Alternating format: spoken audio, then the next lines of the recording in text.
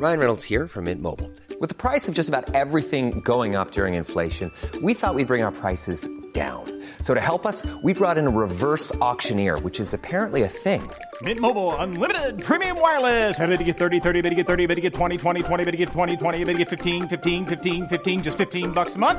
Sold! Give it a try at mintmobile.com/switch. $45 up front for 3 months plus taxes and fees. Promo rate for new customers for limited time. Unlimited more than 40 gigabytes per month. Slows full terms at mintmobile.com.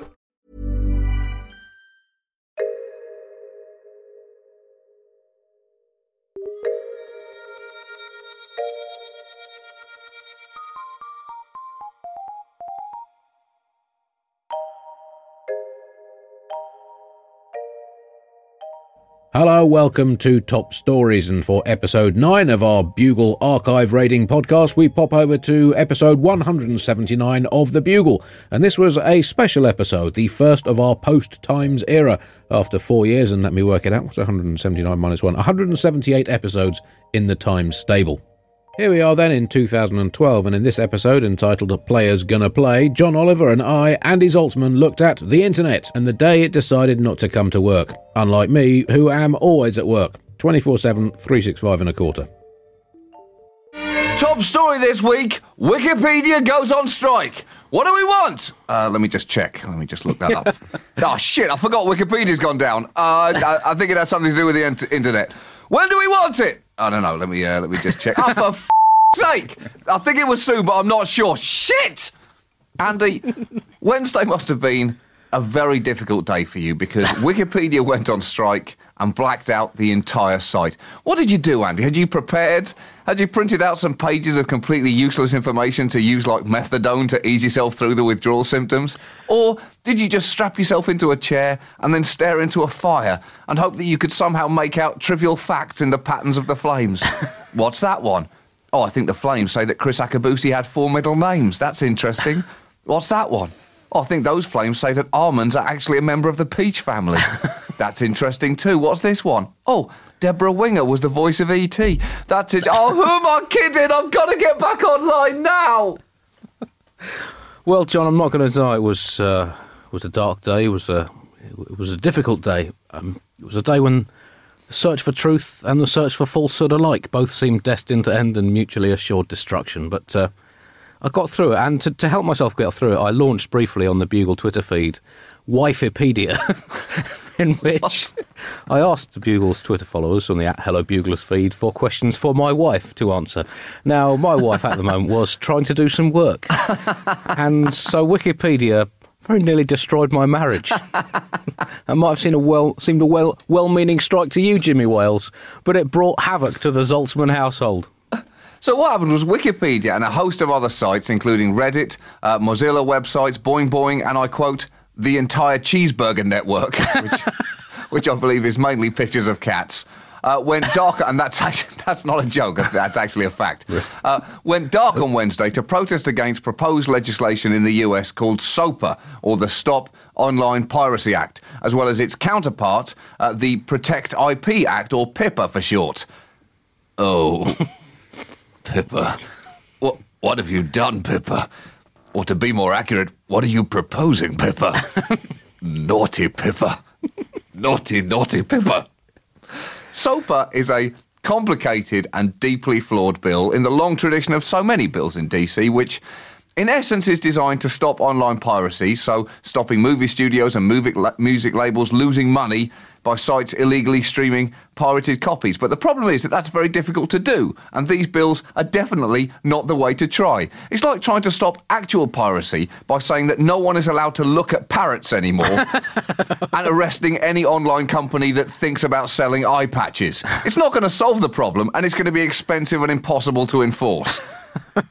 It means that, basically, in a downloadable podcast like this, were I to sing unlicensed music, which I think we can agree and have already seen, I can occasionally do, like, for instance, if I were to burst into an impromptu blast of Bon Jovi, shot to the heart, and you're to blame, you give love. What, Andy?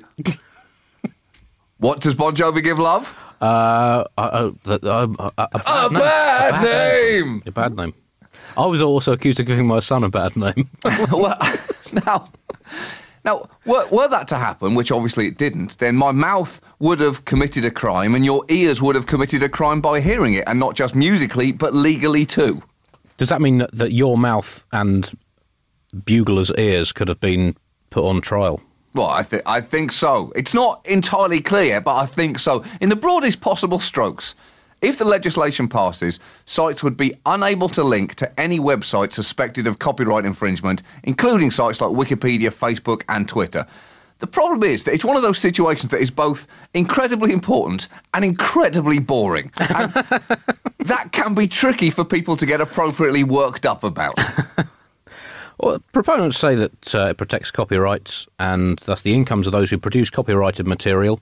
And as an added benefit, John, I mean, if it is passed, it could prevent films, for example, being illegally streamed around the world. It could actually save the world from some of the worst excesses of the American movie industry. I don't suppose you have any examples of that, do you, Andy? Well, I don't know. I would just refer Buglers to your CV. Ironically, you could look on John's Wikipedia page to see what this bill could save the world from. Supporters say that the target is actually illegal foreign sites, but the concept of what is foreign in an internet that doesn't actually physically exist is complicated. The internet instead seems to live in the air, or to quote the late Senator Ted Stevens, in a series of tubes. And the consequences of the legislation would seriously harm a free and open internet, as well as ushering in quite frightening new tools of censorship for international websites inside the US. Now, opponents of the bill here in America say that the internet was built on the same principles as freedom that America was, and it should be afforded the same rights, only presumably this time including black people as well. They weren't clear about that last part. A Harvard professor said that SOPA would, quote, undermine the openness and free exchange of information at the heart of the internet, and it would violate the First Amendment. To which SOPA's supporters replied, ooh. And the critics of the bills have suggested that it could pretty much cripple the entire internet. And we have to, the internet is flawed, clearly, but it has proved both popular and useful, very much like horses used to be, but more so. And the internet's only helped popularise things like social networking, anti-social networking. The internet has given more people more opportunities to tell each other that their mother's a horse than any other development since the invention of human speech. Or since Caxton and the printing press. Yeah, I know that's what he largely used it for early on. Yeah. It's popularised the sharing of knowledge and information and expertise across previously insurmountable geographical and political barriers. It's also popularised the sharing of mindless drivel and breasts and penises and videos of cats unicycling into ponds.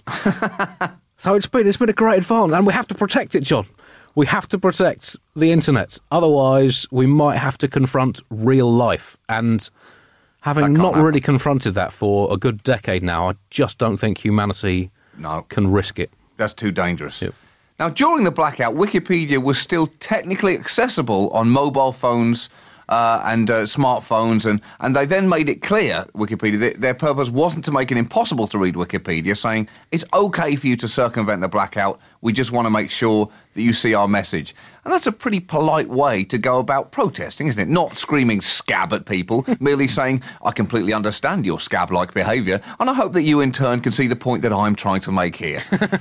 But with the 24-hour blackouts and then later the attacks on websites by Anonymous after the Mega Upload site was shut down by the feds, are non-physical protest, Andy, going to be a new wave of the future? Nerds, or to call them by another name, clever potential millionaires, sitting at home, wreaking havoc and withholding services without once having to get tear-gassed by police? I mean, unless Microsoft, somehow that is, find a way of having a tear gas hole in the corner of your computer screen that can fire off a blast if it senses you're up to no good. Well, they seem to have struggled to make the menus on Microsoft Word work efficiently, so I think that might be beyond their technological expertise currently. Take that, Microsoft. Zing. What was wrong with how it was before? The anti-piracy legislation has a number of high-profile supporters, including the chairman of News Corporation, Rupert Murdoch. And, I mean, the timing of this is highly suspicious, John. This is It's starting to look very much like an anti-bugle measure. Murdoch clearly sees us as the one that got away, or the one that he's probably never heard of, and that he had to let go because he had to divert funding to more important core parts of his business, such as paying Jude Law, paying Jude Law's wife, paying John Prescott, paying the families of murder victims. I think I've made my point. What are you going to do, Murdoch? Fire us? There we go, another top story tomorrow. To support the Bugle or just listen to all of our shows back to back from now until the very end of time, visit thebuglepodcast.com.